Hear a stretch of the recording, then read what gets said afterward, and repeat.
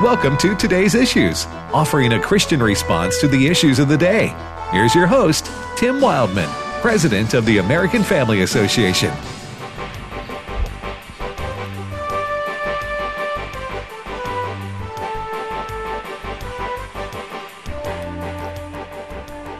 Good morning, everybody. Welcome to Today's Issues on the American Family Radio Network. Today's Issues is the name of this here show. I'm Tim Wildman with Ed Battagliano. Good morning, Ed. Good morning, Tim. Fred Jackson. Good morning.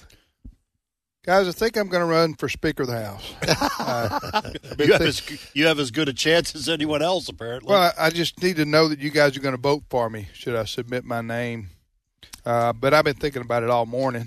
You've been thinking about running? All morning. Mm-hmm. And so, what's the latest, Fred, on the Round 4 will begin in about an hour's time.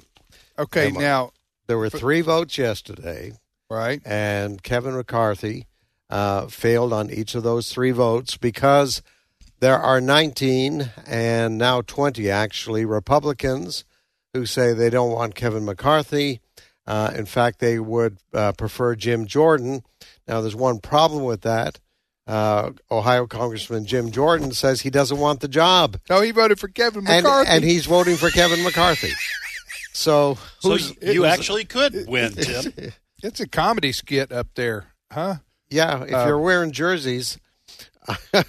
Well, okay, let me just clarify something. This is serious business, and the people who are voting against Kevin McCarthy have their reasons, and they're some of the finest people we have in our Congress. So I don't want to lampoon the whole thing, right? But it is getting comedic that we're going to round 4 now.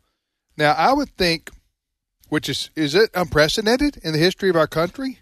We haven't had anything go to a second vote for 100 years. So, 1923 was 23, the last. Yeah. Okay, for those who don't know the way this works, the Speaker of the House of the Representatives is the 3rd most important constitutional position in the United States, behind the President and the Vice President. In fact, the Speaker of the House is 3rd in line in succession to be president should something happen to the President and the Vice President of the United States. So the power of the purse. I mean, it's an extremely important position. So, what happened is the Republicans took over after November. They got a majority of the House, and now they have to select their leader, and the leader of the House of Representatives. And so, 90% of the Republicans in the House of Representatives. I haven't put my math to this on paper, but I'm just speaking off the top of my head here. 90% have said we want Kevin McCarthy, the congressman from California, who's been the minority leader, to be our House Speaker. 10% said nope, he's not good enough, and we don't want him, and we're going to vote against him. And it's just that small number that's needed to prevent him from getting the number that he's needed to become Speaker of the House. I hope that clarifies some of that. So that's what's going on. So they keep voting, and they keep voting until you get the number. 218. You got to have that majority. Or Kevin McCarthy bows out, somebody else's name is submitted, and they vote on that person. But is there any word on? Surely Kevin McCarthy will be voted on yes. Well, if you're going to go to round 4. Yeah, see that's my question. My question is, and again, we'll just say these 20 House Republicans, are they simply making a point? Now, they've been demanding certain concessions from Kevin McCarthy before they will vote for him. I don't know how reasonable or unreasonable all of those are. But my question is, are they just waiting for those concessions and then they'll say, okay, fine, we're voting for Kevin McCarthy? Or are they essentially, I'm going to phrase it this way, I don't mean this as negative as it's going to sound, or are they holding the election of the House Speaker hostage until Kevin McCarthy bows out? Because then I guess Jim Jordan is probably the next in line in terms of who would get the most votes. So I'm thinking we'll find out on this fourth vote. When will it say in the next couple of hours, Fred? You think? Yeah, in about 50 minutes they reconvene. Of course, there's also an incident back in history when it took 2 months. 2 months. When was that? Oh, beyond the 100 years, I guess. But it took 2 months to get to a vote when it was finally resolved. So you're saying that in our past things have been just as contentious? Yeah. You know, they used to sometimes have had fist fights on the House floor. Yes. Back in the 1800s. I mean, it's people think it's never been this contentious. Yeah, it has. Yeah. Yeah, and depending, as you pointed out, Tim, there are good people on both sides of this. Newt Gingrich, who is a former House Speaker, he is a Kevin McCarthy fan. He is not a fan of the 20 who he says are holding things up. Cut number 2. If you look at who donated and who campaigned and who helped, Kevin did more than all 20 of them combined to create the majority. So they've got a leader who helped win seats in 2020 when the rest of the party was going down. He helped win seats in 2022. Mm-hmm. He's crisscrossed the country in 49 states in the last cycle.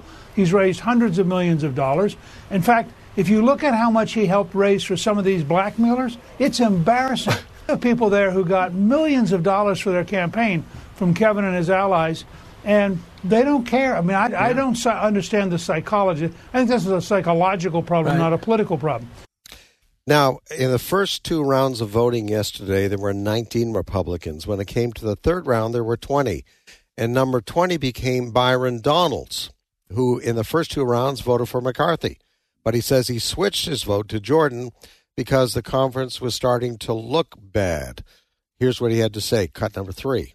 I had signaled to people I would vote for Kevin on ballot 1. I was possible on a ballot 2. I made that vote. At that point, we were basically deadlocked, and it was pretty clear that he didn't have the votes. And I think that it was actually not in a good place for the Republican conference to stay on the House floor yesterday and continuously vote. Look, a lot of people back home are trying to figure out what's going on Capitol Hill.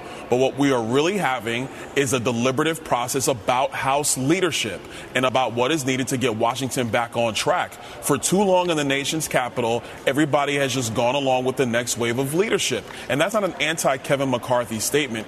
That is a statement about what a deliberative, open process means for the constitutional republic that is the United States of America. What the 20, one of the things the 20 keep bringing up is that they believe Kevin McCarthy is part of the swamp, part of the establishment, that he hasn't worked hard enough to fight it. Let's just say the latest budget that was passed was a $1.7 trillion or whatever it was, that he should have stood strong against that. So they're wanting to change things. They get up, representatives of these 20, they get up and say, look, we have to stop spending and wasting money, and we need leadership that will stand against the Democrats on that front. They do not believe that McCarthy will do that. So that's where the fight is right now. Now, last night we're told they called in pizzas and Chick-fil-A. There were meeting strategy sessions late into the night last night. Now, I just saw a quote from Kevin McCarthy just in the last few minutes. He was asked what the strategy is today. He says it's the same as yesterday. So if that is the case, if they did not come to some kind of concessions last night in those late night meetings, then we're likely in round 4 in about 45 minutes to see the same results as we saw yesterday. Well, this round 4 will tell me personally whether this group of 20 conservative Republicans intends to make a deal, whether Kevin McCarthy is of a mind to make a deal, or if they are trying to get him to step down by going on 7 ballots, 8 ballots. So, because they made their point yesterday. If their point was we don't think Kevin McCarthy's either conservative enough or that he has the intent to change the rules about how things are done in the House, which I absolutely agree with. I can't stand the way the House or the Senate, either one of them, both, the way they do business. Mm-hmm. The rules need to change. Okay, whether Kevin McCarthy will do that or not, I honestly don't know. But, to me, they made their point yesterday. If it was just to make that point and then maybe there's some concessions. But if they just are going to – if this is a hill to die on, mm-hmm. then they'll vote against – they will not vote for McCarthy here in this fourth mm-hmm. ballot. Yep. And that'll tell me that this thing could drag on for a long time. Yeah, and what you're getting is you're getting also some tension and stress and angst and even anger among Republicans themselves. Yes. This isn't a Democrat v. Republican thing. So you're going to find those supporting McCarthy ready to get on with the business at hand. They would say fighting the Democrats and Biden, and they're going to be upset with if they vote again against McCarthy. Kevin McCarthy. Then it's going to. I don't know what'll happen. I don't know what. But I would think before they would hold another vote, they would know what the outcome's going to be, and it would be in favor of him becoming the majority leader. Otherwise, don't hold a vote, or either tell McCarthy, we're never voting for you, mm-hmm. the 20 or so, and so they're going to have to submit another name. And then you fraction the party. Yeah. What do you call it? The conference, as they call it, even further. I don't. Go ahead. Well, I was just going to say now. Chip Roy mm-hmm. do we have that clip? Are we going to play? May I set that up? Yeah, because you sent it around last night. It was to me a very good explanation about how things. I'm sorry, you were going to set it. No, how long is it? Okay, it's long, but do we have time to play it? Okay, it's long, but it's worth playing. Okay, set this up real briefly. Chip Roy is a Republican congressman from Texas, just a very patriotic fella who is he and I are probably going to agree on 99.9% of the things. Maybe we have different college football teams, but that's probably going to be about the only thing we disagree on, maybe. But he lays out in the clip you're about to hear on the House floor the reasons why he feels, and many among his friends in the Freedom Caucus feels the way they do. They're tired of business as usual in the way that the process is conducted, and the games that are played. And here's how he laid it out yesterday. So this is what the chamber looks like when we're actually debating and the bodies are in the chairs. How many times have we been down here giving speeches and there's not a soul in the chamber? Yet this is what it takes to get 435 people in the chamber and have an actual debate. The American people are watching, and that's a good thing. What we're doing is exercising our rights to vote and have a debate and have a discussion about the future of this country through the decision of choosing a speaker. This is not personal. It's not. This is about the future of the country. This is about the direction of the country. American people who are looking at this body and wondering why we can pass $1.7 trillion bills that are unpaid for. They can just slide in $45 billion for Ukraine but not pay for it. $40 billion for emergency spending and not pay for it. 10% increase in defense spending. 6% increase in non-defense spending and not pay for it.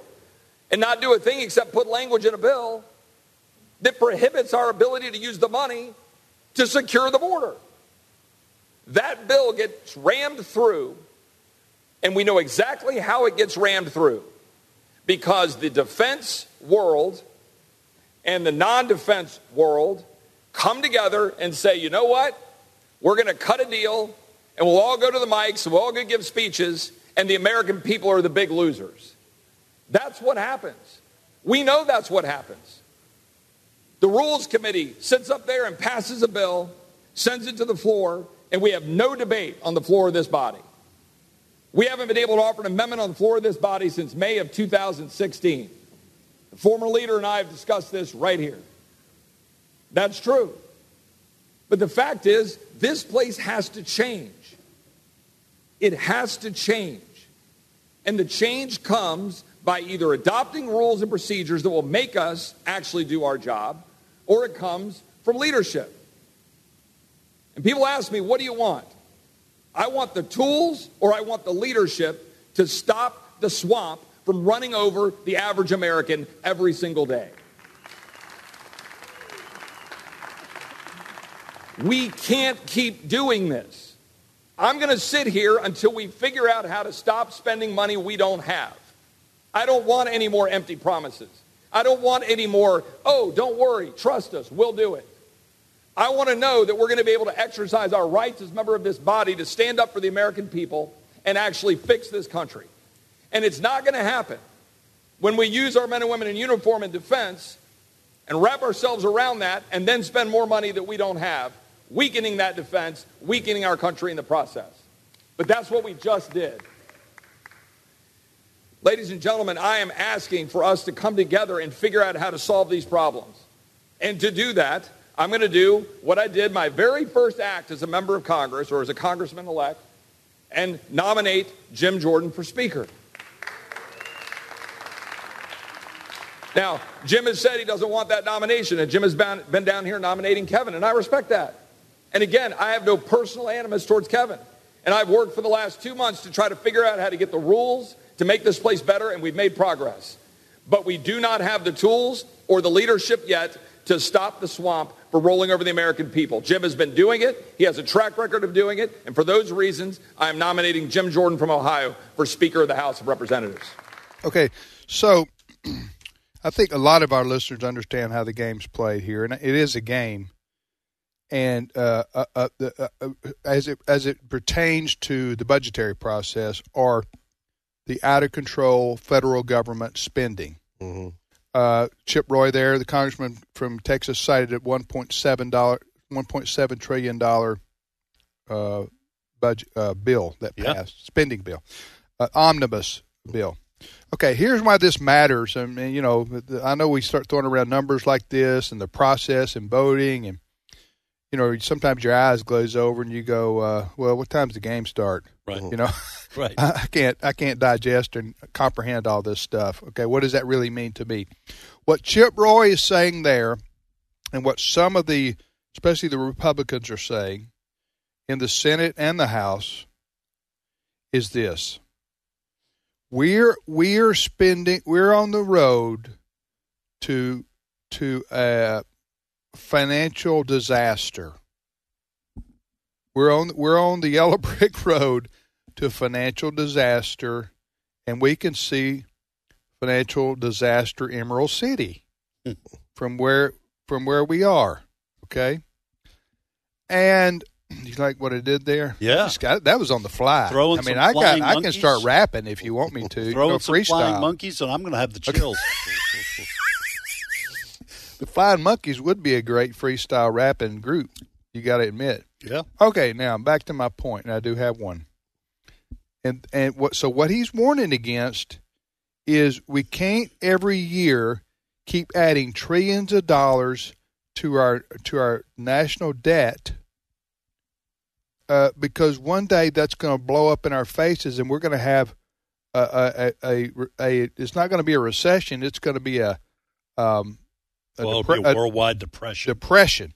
Okay, and he's also saying that if we're going to put things in the budget, they need to be paid for. I mean, that's just logic 101, right? Mm-hmm. They need to be paid for. We need to show, okay, we have a balance sheet here, and the income fits the outcome, so to speak. And he's saying, he's calling out the people that are up there in D.C. who just keep voting yes on these spending bills, Republicans and Democrats, keeping us going trillions of debt, more into debt. We're at 33 now. And he's saying, and they're saying there's got to be some accountability here. Mm-hmm. Okay? And so what the people who are there who are playing games, quite frankly, and some of them are our friends, he's saying, Chip Roy is saying, they wrap themselves, the Republicans especially who would do this, they wrap themselves in the defense supporting the soldiers and Yes. and national security. We've got to vote for that. So if it means I vote for all this other crazy leftist stuff so I can get my defense spending bill passed, so be it. Mm-hmm. Right? Yep. Even if it means we go into debt, further and further into debt. And so is Chip Roy saying, no, that's got to stop. And he's also calling out the Democrats too. But but the Democrats don't care. That's right. I've heard listen, I read like the number 3 ranking Democrat in the House of Representatives. I could go back and find this. I read it about a year ago. He just said out loud, he said, listen, there's no limit to how much money we can spend or borrow because we're the United States of America. We're the world's reserve currency. And so don't talk to me about limits. That's what he said. Right. Yes. That's what he said. We'll print more, basically. Well, he did say that. Yeah. Exactly that. He said, we'll just print more money. Yeah. So that's the view of the Democrats, that there is no limit to the debt we can go into or the money that we can spend as a federal government. There is no accountability for a budgetary process. So anyway, I know that's a long way, but that's why but Chip Roy and some of his colleagues have said, yeah, there is, and there's going to be financial ruin down the road for our country if we keep spending trillions of dollars more than we have in income. Since all spending bills are supposed to originate in the House, Right. the House of Representatives, Right. if you had the right rules in place, you could start January 3rd when Congress begins the new session, and you could change the rules and say, we're not going to do omnibus bills this year. That's right. We are going to do bills one at a time, and no amendments can be offered unless it has to do. We got a highway bill that's first on our list. We're gonna debate allocating X number of billions of dollars to improve bridges and highways in this country. You're not going to add an amendment for a petting zoo in your district. All right, you're not going to do any of that. You're going to up and down on a spending bill for the high. You could do that, and if they would want to work all year round, they would come up with a bill here, a bill there, Yeah. defense spending, those kind of things, without all the pork stuffed in it and without these huge omnibus bills that nobody has time to read and which contains, Tim, you got your pork for your district, I got my pork for my district. I'm going to vote for it. Wink, wink. We're both going to be able to go home and say, hey, I brought home the bacon. Right. Reelect me. Right. You could start off with the House, and I think that's what Chip Roy is saying. You've got to change the rules here in the House. How this works. This is how this works. It's irresponsible how we're doing things, and it's reckless, is what he's saying, and he's right, because what they do is they intentionally, in my view, Republicans and Democrats who are part of the swamp, they intentionally allow the budgetary process to come to the last second, in this case, last December, and then they say, we've got it, here it is, and you got 45 minutes to vote yes or no. Yeah. Otherwise, the United States of America defaults, and the government doesn't. That's a 2,000-page bill. 4,000. 4,000. Yeah, 4,000. Yeah. Yeah. And so, I think it was Paul Ryan who said, we're not going to do that anymore. We're going to do this in an orderly process like you're describing. Yeah. Of course, he didn't last long. Paul Ryan didn't. And I know he had some faults, but I mean, I remember him talking about we need to do this. There's a procedure that they've gone by that they need to go by, and they don't. And that effort failed because everybody loves them some bacon. Yeah. That's why. Both sides of the aisle. Yeah. All right, we'll be back momentarily. We're going to talk to Abraham Hamilton III. I want to ask him how they caught this suspect for the Idaho murders.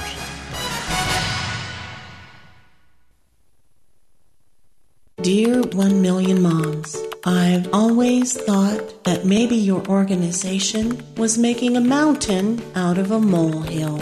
But today, I cannot believe what I just saw on my TV. Concerned about the trash flowing into your home through today's media that simply will not censor itself? Make your voice heard. If you see trash in the media, tell us. use the Submit Trash button at 1millionmoms.com. That's 1millionmoms.com. And thanks. The changing of the guard at the Tomb of the Unknown Soldier at Arlington National Cemetery. Hello, everyone. I'm Tim Wildman, president of American Family Association and American Family Radio. Hey, on our spiritual heritage tours in June and September of 2023, we're going to be going to the Arlington National Cemetery as one of our stops, and we'll be seeing the gravesite of John F. Kennedy. We'll be going to the changing of the guard at the Tomb of the Unknown Soldier that I just mentioned, which is just a very patriotic place to be in those hallowed grounds of Arlington National Cemetery. So it's going to be just one of our stops on one of our days. We're going to see the Capitol building. We're going all over Washington, D.C., including Mount Vernon, George Washington's home. So if you want to go with us, then go to the website spiritualheritagetours.com. spiritualheritagetours.com. The itinerary, the cost, the dates, everything is there. spiritualheritagetours.com. Hello, Americans. I'm Todd Starnes. Stand by for news and commentary next. My goal as a teacher is to impart knowledge and then be able then for them to take it and turn it into wisdom. As we teach, I think, okay, 5 years down the road, how will the material that I am teaching them really affect their lives and their careers? Hi, Todd Starnes here. Truett offers biblically centered degree programs. Check out truett.edu/Starnes. The youngest member of Congress is having a hard time finding an apartment. Florida Congressman Maxwell Alejandro Frost is 26 years old, the first Gen Zer member of Congress, making headlines by announcing he could not afford to rent an apartment in Washington, D.C., telling ABC News he will probably have to couch surf until he can find his own place. Very odd, seeing how our lawmakers make $174,000 a year. Mr. Frost said he has bad credit. That's why he can't afford the first and last month's rent. Says working-class people like himself are at a disadvantage. Well, maybe Mr. Frost ought to consider cutting back on whole food, soy lattes, and avocado toast brunches. Florida's 10th Congressional District, ladies and gentlemen, just elected a man who has bad credit and can't balance a checkbook. I'm sure he'll fit in just fine on Capitol Hill. I'm Todd Starnes. Search me, God, and know my heart. Test me, know my anxious thoughts. See if there is any offensive way in me, and lead me in the way everlasting. Psalm 139, verses 23 to 24. American Family Radio. This is today's issues. Email your comments to comments@afr.net. Past broadcasts of today's issues are available for listening and viewing in the archive at afr.net. Now, back to more of today's issues. Welcome back, everybody, to today's issues on the American Family Radio Network. Tim, Ed, and Fred, and we thank you for listening. The email we have here is comments@afr.net if you want to use that to send us an email.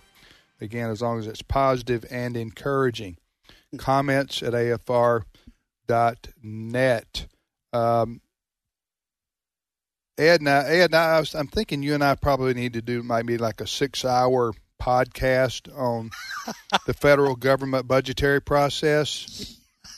Yes. There are a lot of people suffering from insomnia this time of year, Tim. So I'm thinking if you and I... 6 hours? Yeah, just break it down. What do you think? Maybe go into some detail? 6 hours. I'd be struggling for 6 minutes to just fill 6 minutes. Or you would fall asleep? I'm just talking about content, trying to explain how that process works up there. Okay. Well, if the announcement comes, whether or not Kevin McCarthy will be selected or elected Speaker of the House, you said we'll know yes or no in the next hour, Fred? Yeah, they start voting in about half an hour. This will be the 4th round. And so we'll find out. I do have one thing to add to our discussion. Well, you had before that. Before the break. I just had a chance here during the break to glance at our Facebook page. Uh-huh. By the way, you can watch this show on Facebook. Just search for Today's Issues. Or you can go to our streaming platform, streaming.afa.net. But Lisa made a good comment on in the comments of our Facebook page. I was talking about how the House, if they set new rules, could determine how spending bills. Well, during the break, not the break, but the period between the midterm election and the end of the congressional session, of course, they passed that big spending bill. Yes. So there is not going to be a spending bill till October. So there are people who are very upset with the Republicans, including in the Senate, who allowed the Democrats to pass this big spending bill at the end of 2022 and basically cutting off at the knees the new Congress before it comes into session. So, Lisa, excellent point. There will be no spending bills coming out of the House. No, those were those Republicans, senators, 16 of them or 14 of them. How many of them? Who voted with the Democrats to pass that omnibus, 1.7 omnibus. Now, their defense would be we can't shut down the government, and I understand that, but that proves that the system is broken. And that's what Chip Roy was talking about. He said, I've been trying to work with people to fix the system because it's broken. He didn't say Democrat but Republican. Right. He never said that. Yeah. And that he was saying the system, the process is broken, and we've got to fix it. But we contend here, I think, that a lot of the congressmen and senators like the fact that it's a broken system. Yes. Because it gives them cover and to spend like drunken sailors, with my apologies to drunken sailors. and then I don't mean to say, I know it sounds fatalistic's not the word, but I know sarcastic. I get accused of that from time to time too. These people a lot of these people who are, they're 70 years old. Right. Okay, up there, 60, 70 or older. They're going to be sipping ginger ale at the country club, or eating pudding somewhere while they're walking on their cane. Right. And nothing wrong with walking on a cane. I'll be there one day should I live long enough. But I'm just saying, or either they'll be dead and gone. Right. Mm-hmm. And so they're not going to have to suffer the consequences of the financial calamity that's coming our way. Right. Because they keep spending us into, again, towards oblivion. Yeah. So does that make sense? Yes, it does. Glad to make sense. All right, you're listening to Today's Issues. Fred, we promise we'll let you speak more. Okay. Sometime this half hour. Sure. Ed keeps hogging the hogging the mic. Can't help it. Good night. Give me a 6-hour podcast to expound. Explain the federal government budgetary process. Yeah, that's right. Boy, that would be. That's a winner. That would be interesting. I bet they'd get 7 or 8 hits, if that's what you call them, or downloads. 7 or 8. All right. So, changing subjects here. One of the news stories, Fred, that's been out there is, in terms of national news, is the Idaho. Yes, the slaying of the 4 Idaho students. There's now a man that's been charged with that, 28-year-old Brian Koberger. In fact, while we're sitting here, he is being flown from a court hearing in Pennsylvania yesterday back to Moscow, Idaho, where they're getting a jail cell ready for him. He did not fight extradition during the hearing yesterday. His lawyer says he's very anxious to let the world know that he's not guilty. He doesn't act like it. He doesn't with the picture, huh? Doesn't act anxious. No, he doesn't act like. Man, if I was arrested and I was innocent of 4 savage murders, I'd be showing some emotion and I'd be saying, "What the heck? You got the wrong guy." He's not. He's not acting like. At least in the public pictures or videos that we're seeing. All right, so I want to know how they caught this guy. In a word, DNA evidence. Okay, I hadn't watched Nancy Grace on this. So we brought Abraham Hamilton III in, who's Abe's heard each afternoon on the Hamilton Corner here on AFR from 5 to 6 o'clock Central Time. Experienced prosecutor. Yes, prior to coming on staff here with us at AFA and AFR, Abe was in the law enforcement business as a assistant district attorney in the New Orleans area. So he's prosecuted many cases, many murder cases, I'm sure. And Houston, Texas. And Houston, yes. And so I was curious about how they ended up catching this guy. So, Abe, you there? I am here, yeah. Okay, Abe, take us through. You followed this case? Yeah, and little known fact, literally the week before I moved to come to AFA, I just finished a week-long murder trial. A lot of people don't know that, but yep. Okay. Well, yeah, talk about this situation because this was, shocked the nation. 4 college students brutally, savagely murdered in the middle of the night with a butcher knife or some kind of knife. November 13th. November 13th. It was a long time ago, and people were antsy about. And there was no video footage of somebody going into the home. It was a party house is what it was. You wondered how this could possibly happen. There seemed to be no leads. The police weren't saying anything much. As it turns out, the police and the FBI were working, but they couldn't come out every day to the public and say, hey, here's what we found today. Anyway, but take me through, Abe, how without witnesses or video surveillance cameras or home security alarms or those kinds of things, how in the world did they end up catching this guy? And I must say, he's allegedly, right? That we have to use that term legally and journalistically, allegedly, until the fellow's convicted, if that happens. But go ahead, Abe, take us through this. Yeah, there were 2 critical pieces of evidence that led the police to this particular suspect. The first and most potent of the evidence sources was DNA evidence, as Fred mentioned. So in cases like this, what has to happen is that the police go in, and when you find DNA evidence, as you mentioned, Tim, it was a party house, so the police invariably would have had to identify various portions of DNA that they found on the scene. Blood evidence, hair evidence, skin cells, things of that nature. And what most likely occurred is that they were able to identify DNA from the victims. And then you have additional DNA samples that if it does not match any of the victims, well, whose DNA is this? Well, with the ascendancy of genealogy services like 23andMe and other places like that, law enforcement has started to utilize these public genealogy databases as evidentiary sources.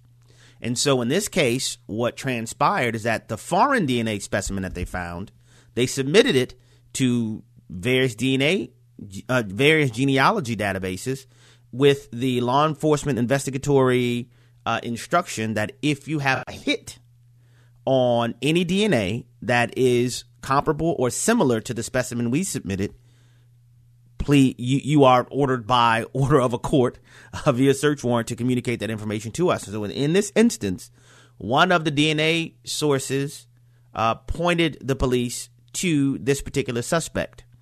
The secondary evidentiary source was there was testimony that there was a particular vehicle outside of the scene nearby at the time of the murders that transpired. It was a white Hyundai Elantra, and it come to find out when they matched the specimen to the genealogy database specimen, it said it was this particular individual, and it turns out that he had a vehicle, a white Hyundai Elantra, that was issued to him. Now, some people may think the DNA recovered from the scene and the confirmatory hit from the database is sufficient. That is not sufficient to prosecute the case in total, but it is sufficient to get an arrest warrant. So what you can invariably anticipate to happen in the pendency of this case is that the law enforcement agencies will secure a search warrant for what's called a buccal swab specimen from the suspect while in custody to confirm whether or not the specimen that they recovered from the scene matches what they recovered from the suspect's body itself in order to prove this case. So it's very, very unique, and it's controversial in some senses because you have some saying that when people submit their information to these genealogy databases, they don't expect to become the subject of a criminal investigation. But in response to that, law enforcement says you have a reasonable expectation of privacy based on things you do privately. But when you have databases that reveal that you're submitting this to a public entity that could be subject to search warrants, although it's far more intimate than this, but it's very similar to like cell phone data. You know, the law enforcement agencies subpoena cell phone companies and tower information on a very regular basis using some of the same rationale. Even though it's a private person's phone number, if there are indications of things that indicate that this person may be implicated in the crime, there are law enforcement tools available to get court orders and search warrants to secure even that data. Okay, Abe, I watch Law and Order a lot, all the reruns, so that makes me an expert. Dun, dun. Yeah, that's not real life. But go ahead. And you would know. But at this point, if I'm the lawyer for 28-year-old Brian Kohberger, I say, okay, he remembers that he went to a party, because that was a party house. He went to a party there one time. That explains why his DNA was in the house. How do you fight that as a prosecutor? Oh, very simply. DNA being in the house is a lot different from DNA being on the deceased victims' bodies, in their bodies, or on the murder weapon. If there ever is a recovery of a murder weapon. To date, as far as I understand, there has been no recovery of the murder weapon. That's right. But it appears that DNA was recovered not from generally in the house, but even on the person of the victims. I guess, too, also, what possibly could be the motivation? Because there's been no indication that this guy knows any of the victims. That hasn't been talked about yet. Yeah, and the law enforcement agencies have explicitly said that they will not release that information, that they are going to keep that information until the case is either tried or it will be limited to being conveyed to the attorneys in the discovery phases of the particular case. But there has been no public discourse about that. I do find it interesting that the suspect is studying graduate-level studies in criminal justice. Yeah. So that's pretty interesting to factor in. But as far as I understand it, the law enforcement agencies have said they will keep all of that information, motive information, things of that nature, private until the case is tried, if it goes to trial. All right, Abe, I want to ask a question that's probably very, very simplistic, only because I do not watch Law and Order. So, no, I have in the past. But you know what I like about Law and Order? And I watched it some over the years. I'm not a Law and Order addict or anything like that. But their stereotype, their go-to is for the two investigators, whoever they are. Yeah. The scene is they show the address, right, in New York, wherever they're going to. Right. And then the next scene is the person they go to ask questions of, freely talking to them as they load boxes. Yeah. Or as they instruct people to, they're the manager of some warehouse and they're telling people what to do while they're answering questions about a murder case. Yeah. And it's like, you know, I guess that's probably to make more interesting television. Oh, rather than just having three talking heads. That's why it says it's not real. Yeah, there's some activity going on. You can't have a guy sit down and go, "You're here for what?" Yeah. I don't even know this person. I'm not talking to you. Get out of here. You know, or you know, somebody died. Really? All right. So then I want to follow up. Rather than my other question, let me throw it back to you, Ed. That was just my unsolicited caveat. Rather than my other question, Abe, since I'm going to follow up on what Tim was just saying, because on those kinds of shows, now listen, I'm a Law and Order. I'm not talking about the show. I'm talking about I believe in Law and Order. Right. I want bad guys put in prison. Okay. But I find myself constantly watching these shows, telling the suspect, will you please shut up? Stop confessing. Right. I remember this from Perry You Mason. got 10 minutes left, 2 commercials, and you're telling on yourself. You're telling it. I remember this from old Perry Mason shows. Perry Mason's questioning them, and then they break on the stand. Yeah. All right, I did it. Right. So how often do suspects talk themselves into prison? That's my question. Well, it happens more frequently than you're aware of, but it wouldn't be from a detective pulling up on the corner while you're unloading your seafood boxes at the lobster restaurant. Right. But oftentimes in confessions, like immediately after your arrest, shortly after arrest, when the police are interviewing the suspects, I probably shouldn't say this out loud, but in public, but in cross-examining defendants on the stand, you're never going to get like the I ordered the code red, kind of deal with Jack Nicholson. But what I would often do as a tactic would ask the victims, like this is something that would happen invariably in like rape cases. All right. You're never going to get a defendant to admit that they raped a victim, but what you will get them to admit is that, they're Casanova Don Juan ladies' man and there's no one who can resist their press, and surely You can have any woman you want, and they end up confirming various aspects of the trial. Yeah, I was there at 7:05 p.m. Yeah, she had a pink blouse on. Yeah, I had on those Timberland boots that I know that I have footsteps coming from her apartment that draped in blood, things of that nature.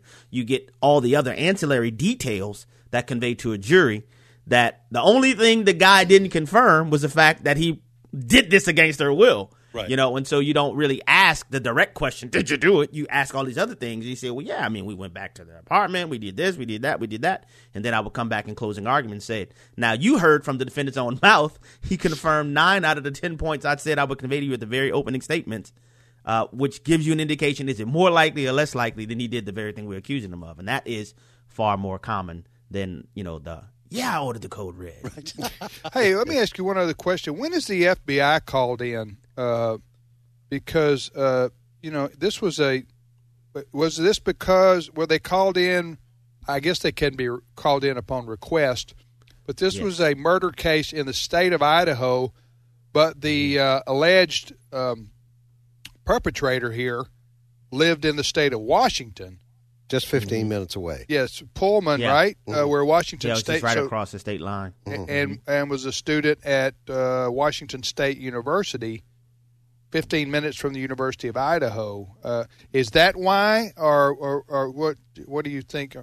Why would the FBI be called into a murder? Yeah, two reasons. Sometimes when you have investigations that cross state lines, you ask for FBI help because sometimes local police jurisdictions don't have the authority to do things in other geographic locations or jurisdictions. And in addition to that, if you have like a smaller law enforcement agency that may not have as much experience in homicide investigations, they sometimes ask for FBI support and help in order to process scenes and to process evidence and things of that nature. And so by request, the FBI can consent to aid local law enforcement agencies. But sometimes there's turf wars, right? Yeah, very often. And depending on the jurisdictions, I've had cases that I've prosecuted that were FBI cases from the onset, but they said, well, and this one example I'm giving now is in the state of Texas, said, well, the state laws in Texas are far more stringent than the federal law, so we want you to prosecute this case because you could slam them harder under the state law than we could under the federal law. And so you have that. Sometimes we have choice of jurisdictions. Usually you have cooperation, but you do have instances where you have turf wars, unfortunately. One other question, we'll let you go. Do you think they if you don't want to answer this question, that's fine. You can plead the fifth. You know what that is, right? You're a constitutional lawyer. Yes, he knows. Okay, because I do. I know what the fifth is. So I want to ask you, do you think in this case that the authorities have the killer? It would be hard for me to say that because I don't know what other evidence, all they had, what led up to submitting the information to the genealogy database. There are other specific facts that would lead into even that submission that I would surmise that the law enforcement agencies ascertained in their investigation that led them to even do that. Okay. Well, I'll answer my own question, and I'll answer it in this way. Of course, like every American accused of a crime, the fellow deserves his day in court and will get his day in court, Brian Kohlberger in this case. But as Ed and I said earlier, he publicly, at least the pictures and the videos that we've seen subsequent to him being arrested, do not show me a man who feels like he's been wronged. In the sense that you're going, what? I was at the Dairy Queen, or you know what I'm saying? Right. I don't know what you're talking about. I've never even been to the University of Idaho. I don't know who these people are. I mean, you know what I'm saying? Yeah. Some kind of things where instead he's just showing little or no emotion. A similar thing happened at my house over the leftover wings over Christmas break.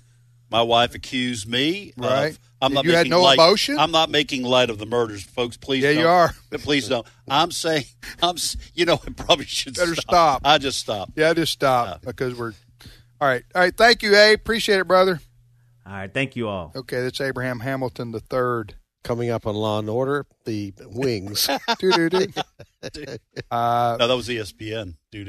Yeah, I was doing ESPN, not Law and Order. How do you do Law and Order? I think it's just dun-dun. Okay. I don't know. You can't really imitate it. Okay, I think we've had enough separation here. Tell us the rest of the wings story. I was kidding. I was just saying, when my wife accuses me of eating the leftovers, right. I get emotional in my defense.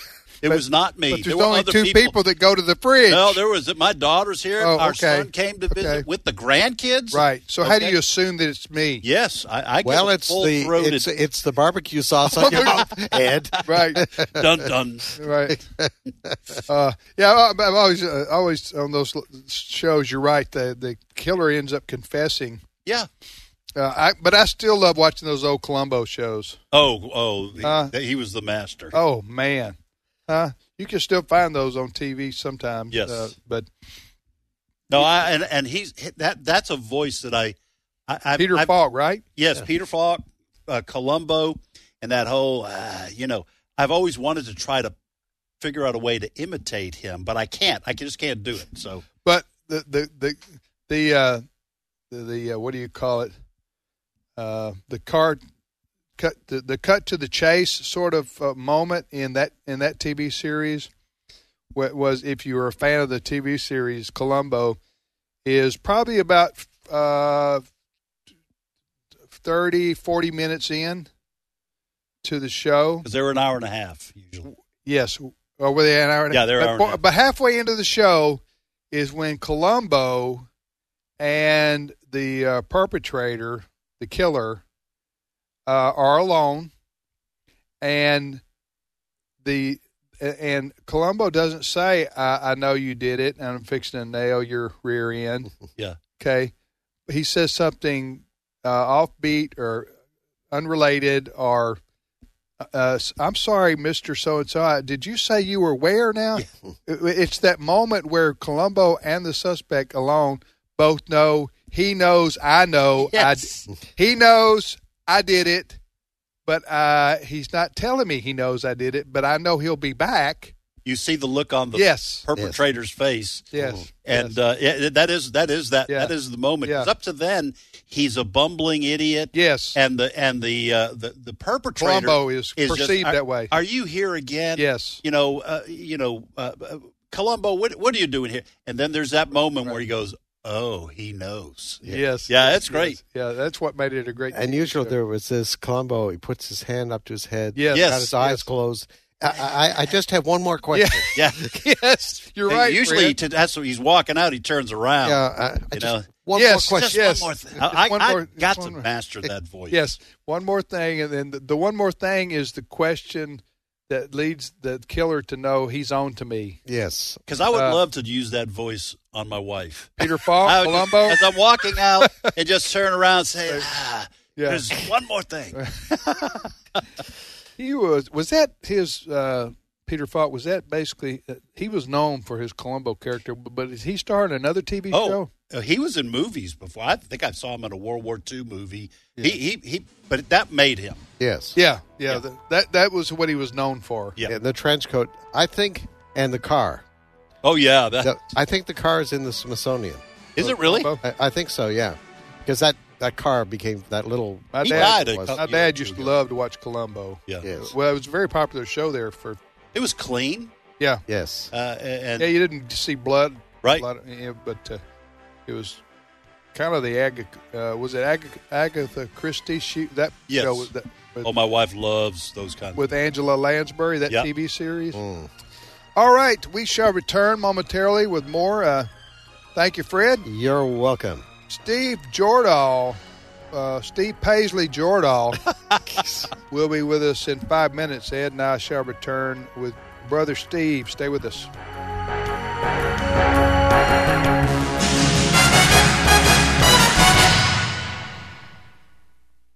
The views and opinions expressed in this broadcast may not necessarily reflect those of the American Family Association or American Family Radio.